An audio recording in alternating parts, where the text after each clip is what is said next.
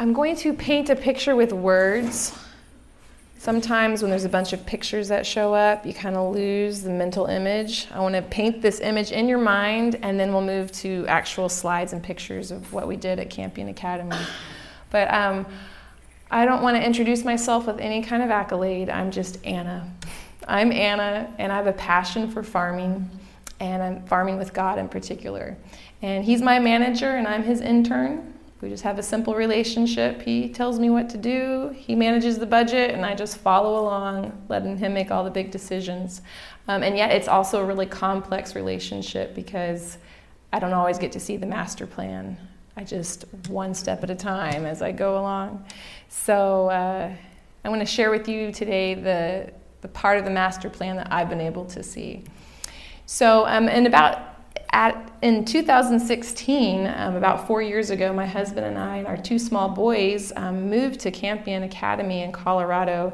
And so we made the trek, and Campion is, if you're not familiar with it, it's a school, an Adventist Christian boarding school on the Front Range, which is the flatlands right before you get to the mountains. So you can see the mountains, but you're in farming land. So it's nice that way. And this academy, once upon a time, had two huge working greenhouses, each about 16,000 square feet. And then they had 10 smaller greenhouses, and their primary production was potted plants like poinsettias and pansies, and they would sell to Denver and local ski resorts because they would eat the pansies on their dishes and stuff like that. So the students were actually able to work in these greenhouses as their industry and to help pay off their tuition. And so this massive operation, it lasted about 20 years, and it was pretty successful. And on a good year, they grossed $650,000, so over $500,000. I was able to talk with the farm manager who helped with that. And however, for various reasons, and I can talk to you about that later because I have the specifics on why it didn't last, that heyday was over, came to an end, and the school was then left with these massive structures, but no one to operate it and no money to operate it with. All they were left with was a $100,000 insurance policy every year. What did I say, 11,000? I don't know what I just said, but it is 100,000? No, 11,000. I think I was reading across and the zeros kept going. $11,000 insurance policy every year. Yeah, so it was quite a bit. So in order to offset those costs, the school rented out the greenhouses to local companies, and they came out to grow hot house tomatoes and cucumbers. And these companies, one by one, they just left or they went bankrupt. But they each promised to restore jobs to the students, but it just failed over and over and over again. So the school was getting pretty desperate. As these unused greenhouses started to become a major eyesore, and they were also a danger because wild animals started to take up residence in these greenhouses, like coyotes. And so they decided it was best to sell off the greenhouses and put the proceeds back into this school to help the students. And so that's the scene that I came upon when I arrived at Campion Academy, and the story I'm about to share is of the amazing journey God led me on to establish a school farm with no budget, no money. So this Bible verse has been the guide of my life. Seek first the kingdom of God and his righteousness, and all these things will be added to you. And it's the rule of all my efforts, my golden standard. If what I'm doing doesn't put him first and help me become more like him, then I can't expect his blessing. But I'm reassured that he will take care of all my needs if my first focus is to know him and to show him. So once I was convinced through personal study with God that he was desperate to be known by each student at Campion Academy through gardening, the two books being Hope in the Soil, it's a compilation of Ellen White's writings, and of course the Bible itself, I knew then that I didn't have to worry about the how I was going to accomplish this because I knew the why. I knew why having a school farm is so important to God, and so I trusted that he would show me how it could be done. The Holy Spirit let's see, I spent the next year trying to convince the administration. Let's see, I just skipped a slide. Let me go back. So sorry. How it could be done. Perfect. So I took my God-directed mission to the school board, the principal first, actually, and found out it was going to be a pretty daunting task. There was no money in the budget, zero, not even a penny, for an agriculture program. They had never had a farming class, even though they'd had the greenhouses in full production. It was never a class that was offered to the students, so never part of the curriculum. And if this program was going to be allowed, it was going to be a solo effort. There was no one to help set things up. But as we all know, if God tells you to go, you go, right? Yes, and you don't give up. So I spent the next year trying to convince the administration of why farming needed to be part of God's curriculum in the school, and how it would work under his direction, that he would provide the money, and that I would gladly volunteer my time. So there was no lose opportunity for the school. But the Holy Spirit worked even better, because he touched the ears of the school board, and I was finally permitted to proceed with the understanding that the school was not going to be able to support at all. They reiterated it over and over and over and over again. There was no financial support. But I was super excited. I was ecstatic, because I knew God's incredible ability to supply all my needs according to his riches, and that the cattle on 1,000 hills are his, right? Right. But sometimes he gives you one cow at a time. And so before I tell you about each of the cows that God shared with me, I want you to understand this concept. And I learned it. You may already have learned it yourselves, but it took me a bit to get it. And that concept is this: if you have truly asked God and for his will to be done, and you are following where he's leading you, there are no setbacks. No setbacks. They may seem like it at the time, but be encouraged. The events in themselves are catalysts to accomplish his work. So let that sink in. There are no setbacks.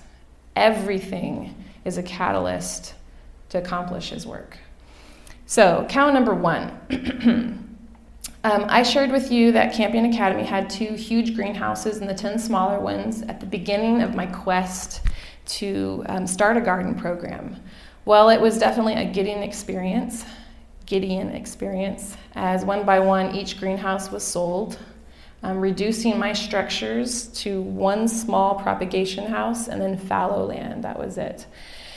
And but God helped me realize, what he helped me realize was that I was teaching students skills that I wanted them to be able to utilize once they've graduated. And greenhouses cost a lot of money, right? And so I believe that God's blessings of being able to grow food should be for everybody, not just the rich and wealthy. So I recognize that the first part of God's master plan is that he's very simple, you know? The second thing I learned, the second cow, was that I needed to kickstart the program because there was no budget. There was nothing financially there. And so I used my personal offerings to fund a donor dinner. I had to find funds somewhere, so I thought this was a great idea. So I sent out invitations to over 100 different individuals that I knew loved gardening and were big supporters of the school. So I bought locally grown produce, and that produce was then part of all the entrees, and I was trying to set the theme of supporting your local farmer. We bought locally baked breads. We had people bake pies from Colorado-grown rhubarb, and so everything was beautiful. I was so proud. The tables were set just perfectly. Real plates and utensils. I mean, it was fancy schmancy. And everything was ready and in its place. And I'm there, and 11 people show up. Yeah. We pretty much donated the entire supply of food to the homeless shelter. Yeah. So you might say, how disappointing. And I thought that at the same time. But God knows what he's doing, and he used this letdown to invoke compassion with those who attended, and one of them was the local church pastor. And he invited me then to speak at his church during the church-wide potluck. So that's when pretty much everyone attends. And it was a perfect situation. I didn't have to purchase the food. There was over 100 people present. And as the church members ate their food, I represented how agriculture should be in our schools, and that it was going to not only positively affect the students, our local community, but even beyond. So the presentation was well received, and through it, many members supported our garden program both financially and through prayer, encouraging words, and their volunteered time. So it was really wonderful. God accomplished a better result through this free potluck than with my expensive donor dinner. So it was wonderful to see in God's master plan that he is financially unconstrained. So don't be discouraged if there's no money and nobody shows up initially. God has it all in his plan. So cow number 3. As I mentioned before, the greenhouses were sold off piece by piece, leaving a barren space of pea gravel and concrete sidewalks. And the empty space was a solemn reminder of how often our hopes and aspirations can fall by the wayside. And at the same time, it was a daily reminder to me that I must always keep listening carefully to God's direction, or I might end up having the same fate. A lot of our schools, their farm program is in just disrepair and non-existent, and it happens everywhere. And so I knew that I had to keep a close connection with God. So amazingly enough, on the land where these greenhouses were removed, rain fell, and rain's available to anyone, and the sunshine shone, and sunshine's free to everybody. And these sterile plots where these greenhouses had been, up came through the pea gravel these little volunteer tomatoes.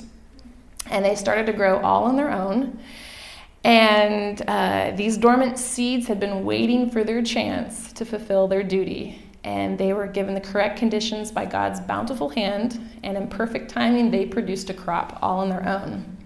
They ripened just in time for Alumni Weekend. And we took these tomatoes and we set up a booth. And we displayed the pictures at work, the pictures of the students in the garden, and we had all of that so that the alumni could see what was going on at Campion.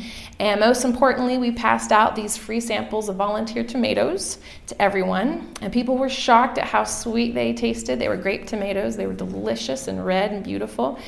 And they got really excited that the agriculture program was revived at Campion Academy.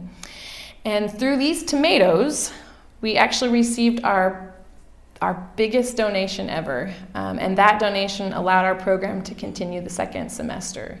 So I was allowed to see yet another part of God's master plan, and that is his perfect timing.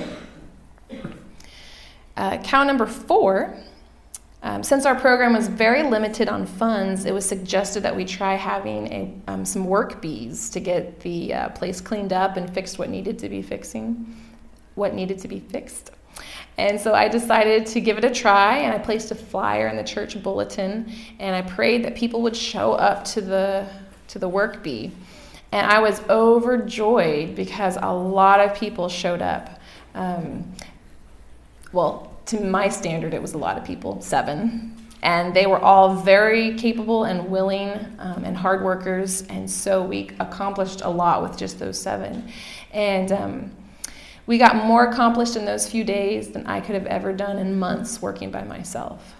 So the next work bee, and I might be jumping ahead, we had 14 volunteers, and so it just kept exploding. And volunteers that would come randomly, at various times to help. And so God sent these dear people to help carry my load, because by yourself it's a daunting task. And they demonstrated a selfless love. And I saw the beauty of coming together to support a cause that was something just so special. It was heavenly, and it showed me that God's master plan involves others. Don't do it by yourself. And then the cow number 5. Once we got our agriculture well underway, I saw the importance of using it to provide for the needs of others. I wanted the students to experience the joy of benevolence and the blessings of obedience. So after reading numerous Bible principles on farming, we saw that God sets laws in place to specifically take care of the poor, also the widows, the orphans, and the strangers. And he uses that through agriculture to take care of those people. And so he commanded harvesters to not harvest everything, not to over-harvest, but to leave something for the gleaners. He also ordered every 7th year as a rest year, a Sabbath for the ground. And no one was to harvest on these years, but they allowed the people and the animals to reap the benefits. And then he also commanded that the first fruits be an offering to God to thank him for his provisions, and that was given to the priests. So our class, what we did is we took God at his word, and we brought 10% of our produce as an offering to the church, a tithe and an offering. So 10% for tithe, 10% for offering, first fruits. We hadn't sold anything, we just brought it to the church. And we allowed anyone to take whatever they wanted. And it was so exciting to see the joy on the faces of each of the church members who took some lettuce. And their eyes were brightened. And we told them it was fresh from the farm and that it was free. And they were so excited to take it. And following God's standards had a twofold blessing there. It felt good to obey, of course, and to do what you were asked to, but it was also an absolute blessing to our souls to share with others. God never intended gardening to benefit just the grower. God's master plan benefits humanity. So that's what I saw as well as I was gardening out there. And then cow number 6, and there's probably more, but these were the 6 that I thought was most important. As I asked God to help me write the lesson plans for each class, I came to understand that God wants us to become acquainted with him through his creation. If his love is written on every flower, every flower petal, every blade of grass, then he must be desperately trying to capture our attention. Every natural thing that our eyes fall upon is placed there as an invitation to know your Creator. So I wanted our agriculture program to be centered on knowing God. Whether the students were digging in the dirt, planting seeds, watering, or weeding, it was all intended to bring them into contact with the lover of their souls. There was no way each student's heart couldn't feel the drawing power of God as they came so close to his presence. So I saw rough temperaments become calm in each of the students. The overwhelmed minds of the students became very relaxed. Peace reigned as we all worked together as God originally intended, with him by our sides, teaching us through living parables. It was completely evident as I saw God working on these students' heart that his ultimate plan reveals his character. So, in summary of these cows, as each of God's provisions were seen, one cow at a time, I realized 2 things. Excuse me. First of all, that cows don't always equal money. God might have the cattle on 1,000 hills, but that's not just financial benefit. God's blessings are so much broader than just money, and they're more lasting. And secondly, if the cattle on 1,000 hills had been given to me all at once, if I had received all of those blessings all at once, I would have missed the entire journey, the character building that came through depending on God to supply my needs, and I would have missed being able to see God's master plan, that he uses simple things to confound the wise, that he works above money, cow number 2. I wouldn't have needed his perfect timing or involved others. And because of my needs, would have already been met. So God, who is in control of the budget and the cows, used it to limit me and keep me within his will. And there's no place that I would rather be than in his will. So it might be an encouragement to you to know that even though money is tight, God can provide beyond money, and he can just curtail it perfectly so that you're within his will, perfect timing. And so it was just a wonderful experience. And so through it all, before we worked against the odds. We had no money, we had no vision, we had no help. But in the end, through the journey, we reached our financial goal of $11,000. We had a clear vision of God's master plan, and we had lots of help through volunteers.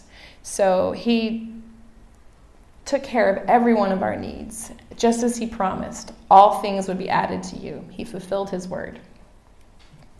So these are some helpful hints that I discovered as I was gardening, and this might help you as far as establishing a school farm. First of all, God's blessing. You want that, right?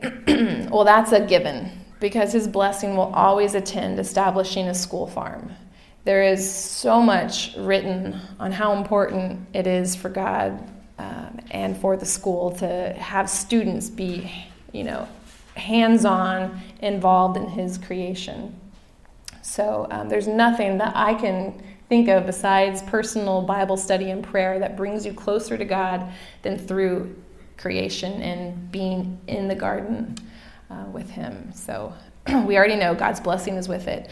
I think another thing that would be really helpful to have is a persevering spirit. If you give up easily, it probably, you'll give up. You'll give up before you see the end result. And so keep at it. Don't give up. It said that angels are going to attend you as you're gardening, that the Holy Spirit's going to work on people's hearts, that the blessings that are there you wouldn't ever receive if you didn't have agriculture in your schools. So persevere, don't give up. You may hit a brick wall, but keep moving forward until you find that crack through. The other thing is, I have found there's different approaches to trying to create a an agriculture program.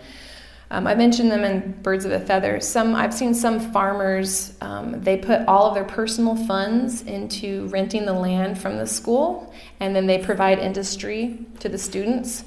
But in my situation, as I was asking for donations and the money was coming in, I thought to myself, that never would have happened if I hadn't been part of the school. People are a lot more willing to give if you're part of part of the Adventist church, part of the Adventist school system. They believe in Adventist education and they really want to support it. So to get school board approval, even though it took me a year to do it, was the best option I felt.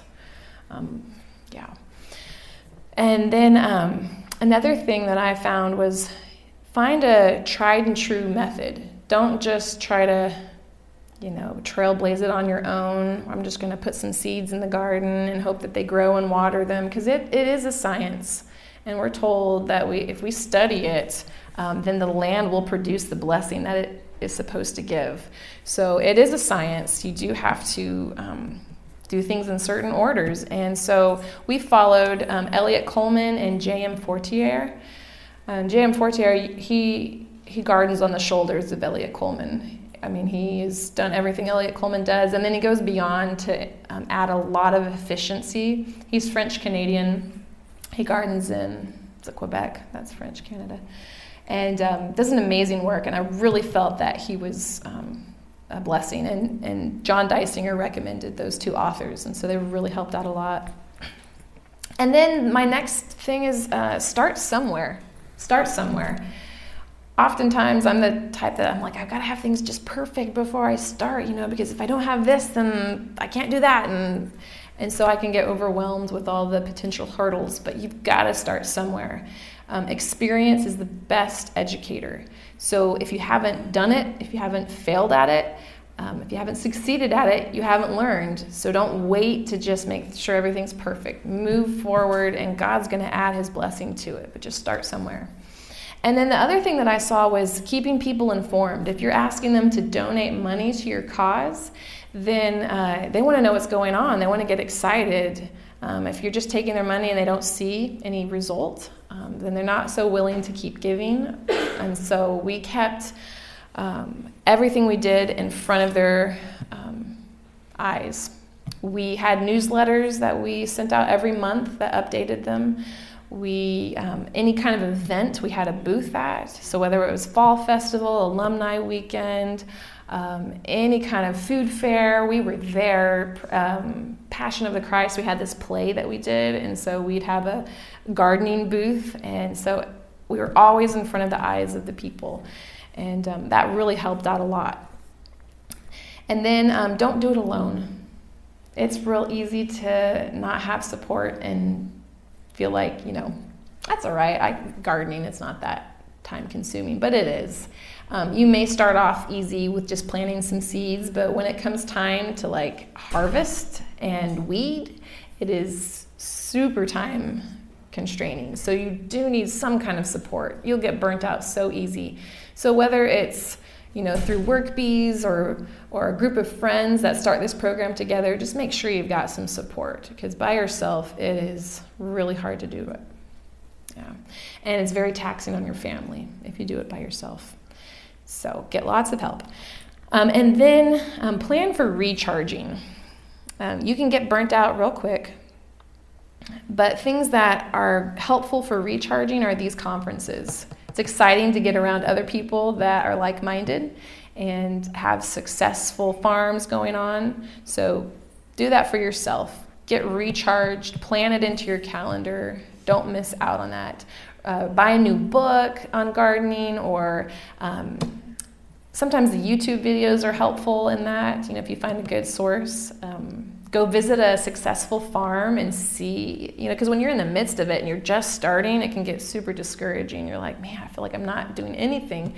But when you see other farmers and you say, okay, they went through these same challenges and here's their successes, keep that with you, recharge. And then the last bit of advice, which I feel is the most important, and it was given to me by John Dysinger, and it was so simple yet profound, is keep God close. Keep close to God.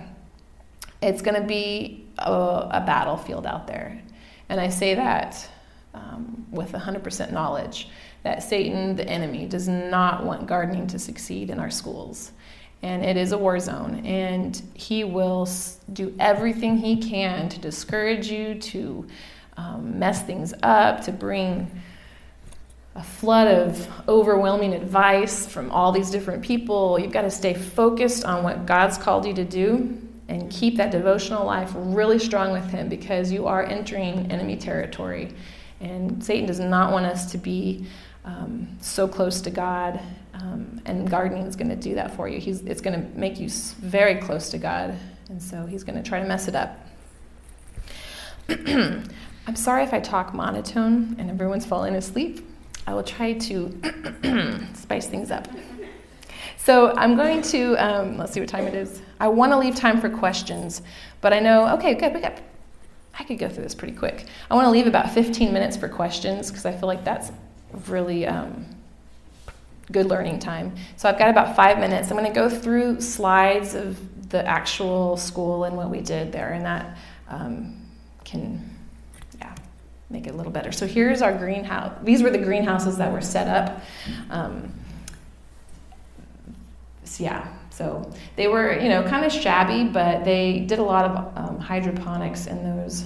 The last company that came through that did tomatoes and cucumbers did hydroponic farming, and you may have a different opinion on it, but I find that if God uses creation to demonstrate his love for us and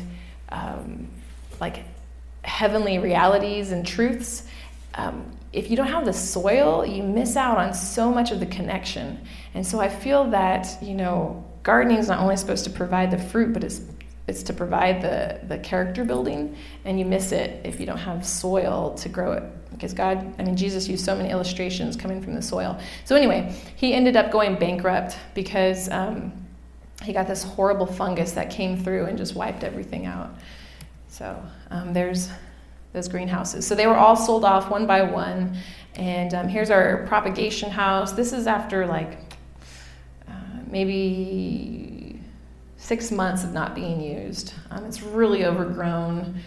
Everything was in disarray. The wind was blowing it to smithereens. There's the inside of the propagation house. If you can see all that green, that's bindweed. We had actually cleared it off prior, like maybe 2 months prior, and it had already regrown. So it was pretty shabby. So we had a work bee, and people came out. We decided we needed to roll up the sides. We had no electricity. We had one spigot for our water supply. And so we had to do everything through passive circulation. And so we had to be able to make the sides roll up and down to help maintain temperature control. Because I think we had a thermometer in there, and it got up to 136 degrees. So I had these plastic pots that the farmer had used before, and they were, about this level in the hoop house. And because they were so close to the top, that heat actually melted the plastic. And so when we were working in there, before we got these sides rolled up, we almost had heat strokes. It was so hot. So as soon as we rolled up the sides, the temperature dropped down to like 82 degrees. So it was very vital to have those roll-up sides. The other problem we had was rabbits and mice. And they, during the winter time, feasted on the garden. And so what they did, this junk pile was right alongside our garden.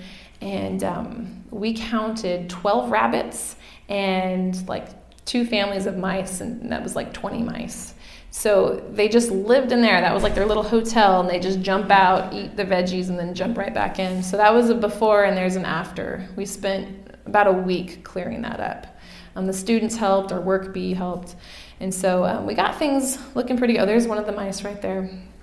We actually had to wear masks because the feces buildup was just incredible. But there's one of them.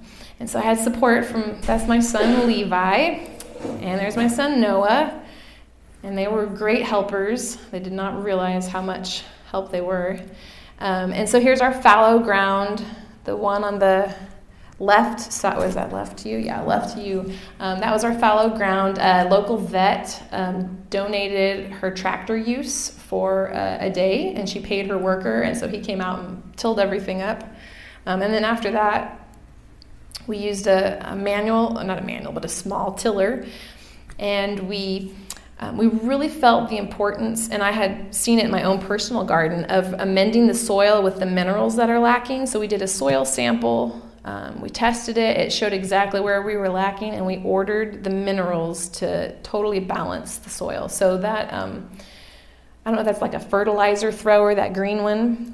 So as one was tilling, the other was spreading the fertilizer. And we amended the soil, and it really helped things grow. We marked out our plots, our rows. We had 16 rows per plot. And so the first semester we started off with 1 plot. And then the next semester we added the second plot. So all in all we had 32 rows, 100 feet long, 30 inches wide. That's a standard.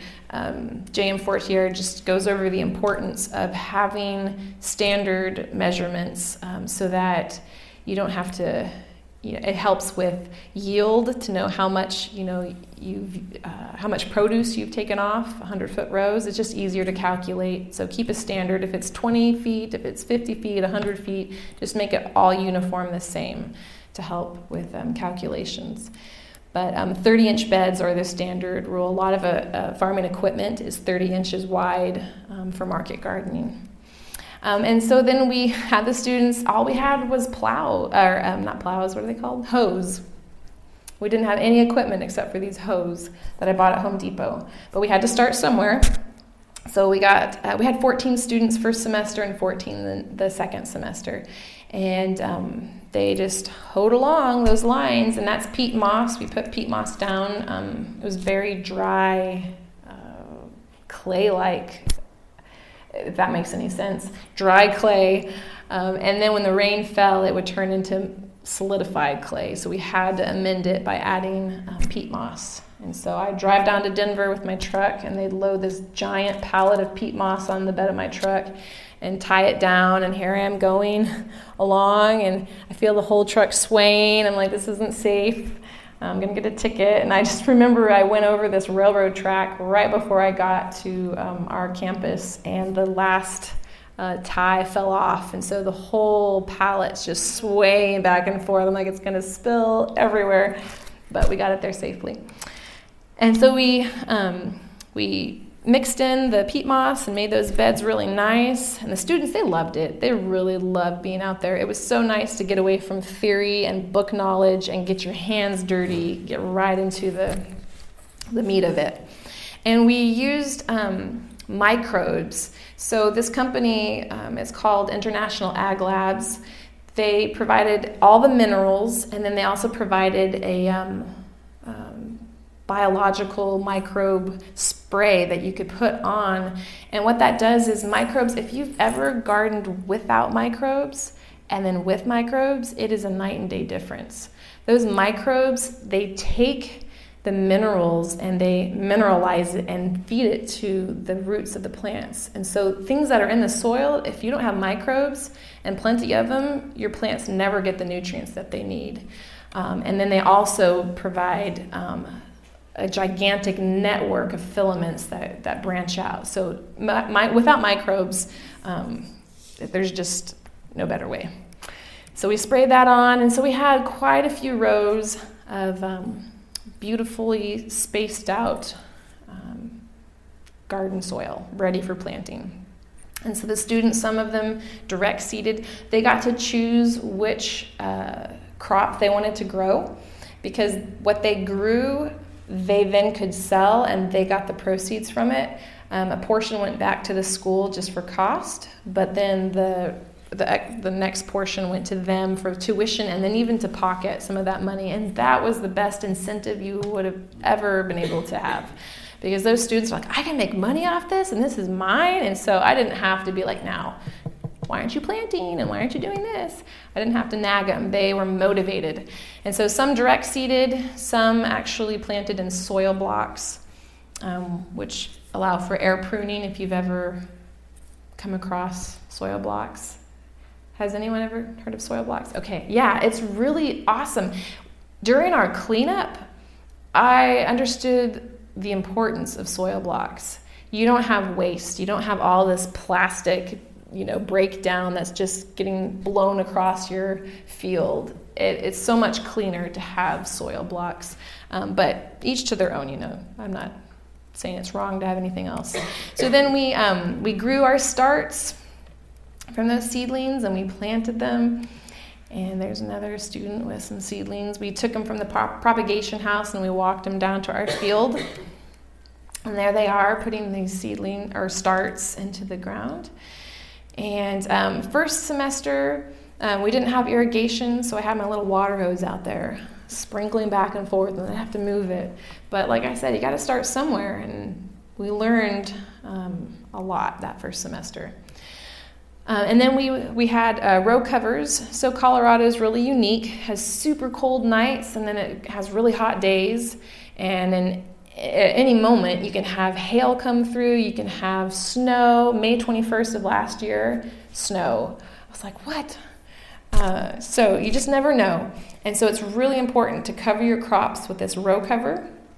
And that allows the temperatures to never, even though like outside it might get to 18 degrees or whatever, underneath it's like 32. Anyway, there's a big difference of temperature control with that. And so it really helped a lot. However, those little mice were quite happy underneath those row covers. So yeah, they just were protected from any owls that might be patrolling at night. So here's some snow that happened, and if you checked underneath, those plants were nice and thriving. And Elliot Coleman and James Fortier, they really recommend using these, and it worked beautifully for winter gardening especially. So in our propagation house, we didn't have electricity, and so what I did is I took those row covers and I just put it right over our, what are those called? tables of seedlings, and we covered it. And the really cold nights, I did have to put a little heater underneath. We had an outlet way across the way, and I put in an extension cord and a little heater underneath those row covers, and that kept everything warm enough. We also tried geothermal heating. So this greenhouse allowed the sunshine. We had lots of sunny days in Colorado. So it allowed the sunshine to really intensely heat up the ground. There was a lot of rocks and cement in there. And so we put the flats of starts just right on the ground. And we covered it with a row cover, and that allowed the heat to trap in. And it worked beautifully. I didn't have to use a heater or anything like that. However, the mice found their way in, and so it's like a catch-22. You got to use electricity if you want to keep it high off the ground, but if you don't have electricity and you want to use it so anyway, I put my cat in there, and she kind of helped a little bit. And we had rat traps too, but yeah. So second semester, after the tomatoes were donated, we had lots of money to be able to, well, not lots, we had $3,000. It was a nice donation, but we were able to buy a lot of market hand tools. And so instead of just hoes, now we had this broad fork, so we didn't have to till anymore. We could just displace the land with that. We had the Jang seeder, and that was great. But if you were in any of the other seminars, they really recommend weighing before you seed and weighing after, because if there's not a difference, that means no seeds were placed, right? And I didn't know that because I'm waiting for these rows to pop up and no seedlings showed. So I recognized that something was wrong with the chamber, and so it did not work. But that was just on 2 rows of 32, so it was okay. But that was fun. The students liked that a lot. And then we had this wheel hoe, and it has a really broad blade at the back, and you can just manually weed, especially in the pathway. That was handy. And then we had this bed rake, and you can put these little red tubes at the end, and you can space out your plantings really well. So she would go down the row. This is a 30-inch row, and so I think it was 10 inches apart, something like that. And so we could put 3 rows in, and then she would come along and run that rake over crossways so that she could have a grid. And then we knew exactly where each line intersected was where you put a plant. So it was really helpful. Before we were just like laying down pipe and pressing it in the ground and trying to get a straight line. So this was really, it helped a lot. And then the students had a lot of fun in the meantime. If I was trying to fix something or they had spare time, they were playing with butterflies and somersaulting. Anyway, here's the students' first semester, and these are the volunteer tomatoes that came up. We had tons and tons of tomatoes, so I praise God for that. Here I am. I look a little stressed out, but we used cinnamon roll sales to bring in funds for our budget, our agriculture budget. So we try to be really creative, whatever we could do. And I'm telling you what, we had people lined up because we sold them at least 3 or 4 times, and people were just like, these are the best cinnamon rolls ever. And we sold tons of them, and we're able to make side income that way for our program. Here we are at the Passion for the Christ, and we have a little display, and so some of the students would dress up, and they would just we had the community come through, and they would have a little chance to plant tomato seeds there and take them home. And a community member actually came back and said, I actually am growing those tomatoes, and it's really awesome, thank you. And so it was a great way to meet the community. And we had lots of volunteers. This gentleman here, he'd come out just once or twice a month, just faithfully. Even if I wasn't there, just start weeding away. Didn't have to ask for help. He just showed up, and it was so nice. He just really supported and believed. And here's my husband working late into the evening. There he is. He just walked in. Hello. And he helped tremendously with this garden. And here's some more friends. Her family came just to vacation there, and she's like, well, do you need some help? And the whole family came out to help volunteer. So God's going to bring people your way that are going to support you. More weeding from my 2 boys. They helped weed a lot. Remember that, boys? Sometimes they were happy about it. Sometimes they were not. But they always had fun. And I even put my mom to work when she came to visit. Lots of work. And even little toads came to help too. Yep. And praise the Lord, in the summertime I didn't, because I lost all my student help, and I didn't know what I was going to do. I even asked if I could have some workers, some local workers help. Some of the students lived locally, and they're like, no, there's nothing in the budget for it. But God saw otherwise because he provided 2 helpers.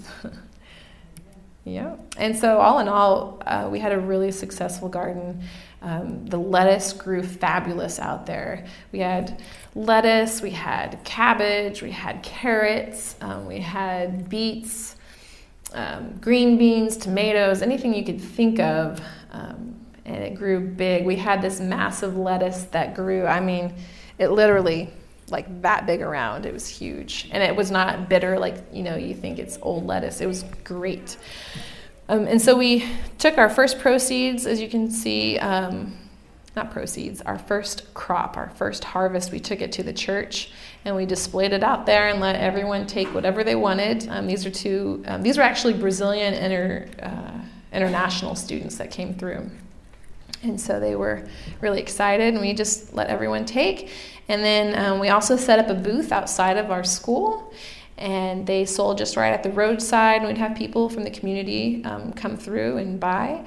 And then we also set up a booth at the farmer's market in a local town, Fort Collins. And so they're real earthy, and they loved our lettuce. They were so excited because they're like, Campion, I think I've heard of that school. And then we were known for our lettuce. They just were, every Sunday they were waiting for us. And they sold out. The lettuce sold out every time. So it was great. So we had lots of fun. Some of the dollars escaped the jar and found themselves at different vendors' booths. But anyway, my children had a good time. And so all in all, we had a really successful year. There were a lot of trials through the way, but it was worth every single bit of it. And the students, they were super excited to have this agriculture program. They were very motivated. They were fun. They loved the chance to get outdoors and their hands dirty. And so I just praise God for the opportunity to have experienced that and to share it with you today. This media was brought to you by Audioverse, a website dedicated to spreading God's Word through free sermon audio and much more. If you would like to know more about Audioverse, or if you would like to listen to more sermons, please visit www.audioverse.org.